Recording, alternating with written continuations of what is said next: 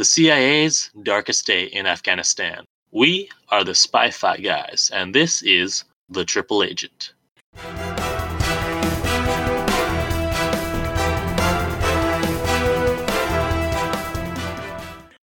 Welcome to the Spy Five Guys, where we cover spy facts, spy fiction, and everything in between. I'm Christian. And I'm Zach. And today we've got a Microdot episode for you. Yes, to go along with our coverage of Zero Dark 30. As you may recall from part 1, there was a scene involving a suicide bombing and killing of quite a few CIA officers. And today we have a Microdot episode more about what happened with that. Yeah. In order to facilitate this, I read a book called The Triple Agent, the Al-Qaeda Mole Who Infiltrated the CIA by Joby Warwick. So for our listeners, who is Joby Warwick? The author of this book, is he someone famous? Yeah, or are they Intel? What's their background? Are they Intel, or are they former CIA, or are they just? He is a reporter. He's a journalist. Okay. He covers intelligence for the Washington Post since 1996. Okay. He's a winner of the Pulitzer Prize and has appeared on various news channels. Okay. So the beginning of the story is the CIA officers at Camp Chapman waiting 10 days for the Jordanian doctor named Al-Balawi. So this would be the arrive. Character in the movie Jennifer? Jessica is the character character in the movie, but her name in real life is Jennifer Lynn Matthews. Oh. Well, that was a very fortuitous guess then. Well, the movie doesn't explicitly say that this is who she is, but I think that's what they're going for. Got it. So she was the base chief just 3 months into her first Afghanistan posting. Oh, okay. And there's a part where they look at a sad little nativity scene at the base, because if you remember from the movie, they had a tree. Yeah. But that is not correct. Interesting. There were 14 people to meet Balawi. There were not supposed to be that many. And they were not concerned he was going to kill them. They were concerned his identity was going to be leaked. Interesting. Yes, and as such, they had the Afghan guards turned away so they wouldn't see him as he arrived. So that was real. Yeah. So let's talk a little bit about Jennifer Matthews. Mm-hmm. She used to be the CIA liaison to Britain. She was raised evangelical Christian and joined the CIA in 1989. Throughout her career, she always felt the pressure to measure up to her male colleagues. I can imagine, yeah. Like Maya in the movie, she observed interrogations, including waterboarding. And at one point, she observed them while she was pregnant and got sick after watching one. Doctors thought the stress could hurt her baby, but it turned out okay. Okay. So Matthews was an Al-Qaeda expert and was working at the CIA during 9/11. Mm-hmm. And she nearly, along with other people, was disciplined, punished for failing to stop 9/11. Oh. Even though she was the one warning the higher-ups to take Al-Qaeda more seriously. She felt shame for the rest of her life about her inability to stop 9/11. Not that it was entirely her fault. Right. Interesting. She took the role as a base chief, even though she had 3 children. She took it on for career reasons. She didn't feel like she could advance without it, and was accepted even though she had little background in running spies. But she saw, and not just her, but many people saw Balawi as a chance to redeem her mistakes in the past. So let's talk about Balawi, Humam Khalil Abul Malal al-Balawi. So we first meet him in the book when he's being arrested by Jordanian intelligence. He's 31 years old. He was a doctor with 2 kids, and he had been posting pro-jihad stuff on the internet for years, operating under a pseudonym. The NSA found him. They tipped him off to the Jordanians. He was radical, even by Al-Qaeda standards, supporting the most extreme members of Al-Qaeda. So you can get the idea of what he's thinking. He was interrogated by the Jordanians, probably tortured, and then was let out of prison to work as a double agent working for Jordan. Some Jordanians didn't trust him, but the CIA liked the opportunity to because he was so prominent in the online jihad kind of world. Yeah. They're like, okay, this is our way to get in. Interesting. All right. So the middle of 2009, the CIA was facing a threat of a dirty bomb. There was rumors that Al-Qaeda had gotten their hands on radioactive material. It probably wasn't true, but they couldn't take the chance. And this is where we meet Elizabeth Hansen. No relation to Robert Hansen, as far as I know. Okay, I was curious. And I think her name is spelled differently, too. Okay. So she would have been a great character for a movie too. Let me tell you about her. She's young. She just turned 30 when we meet her.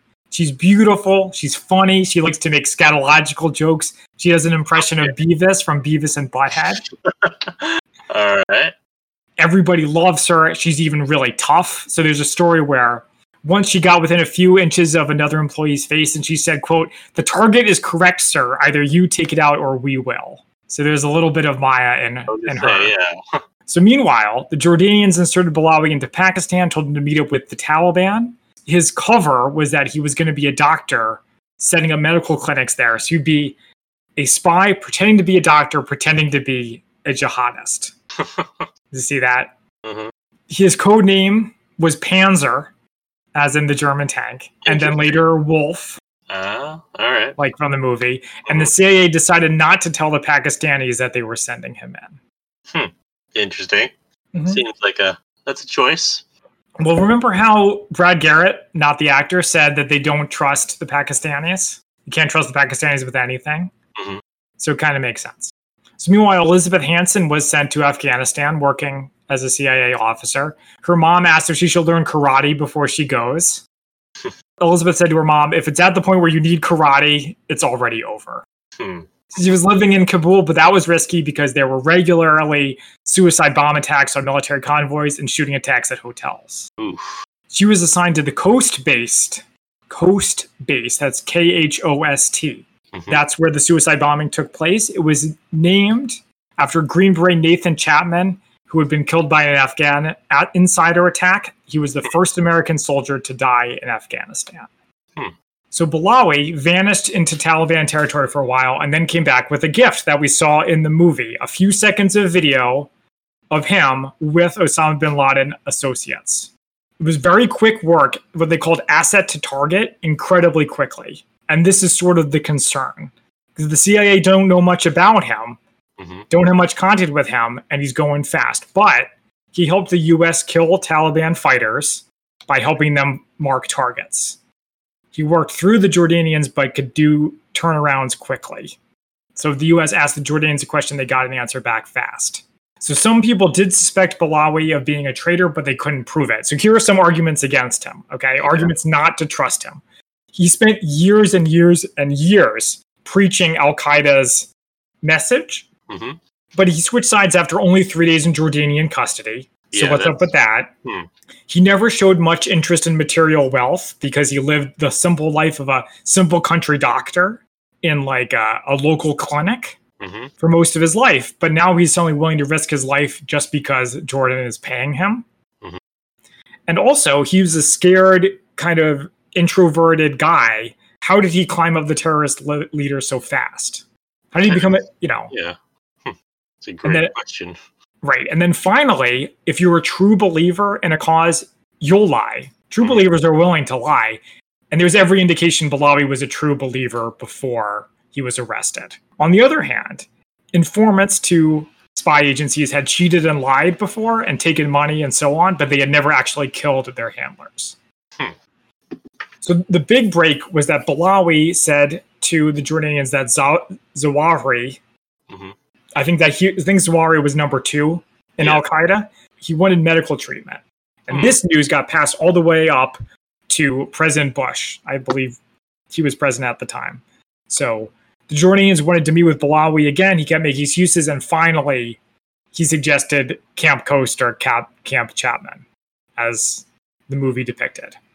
So the CIA wanted to meet him, but so did a couple of Jordanian handlers who had the Jordanian handlers have really interesting backstory, but we won't get into it right now. All right. It's already too long. So one of their handlers says, but he could be a suicide bomber, he being Bilawi. Right. The handler said it's worth the risk. If it was real, he could walk away from the terrorist catching business forever, and he'll have done what he came here to do. It wasn't Jennifer Matthews' choice to host Bilawi. She didn't want to deal with it, and they argued and argued and argued. She was sick of dealing with it. She wasn't like giddy like a schoolgirl like she was depicted in the movie. Right. But she did want him to feel welcome, did make him get the birthday cake. So the birthday cake was real. Okay.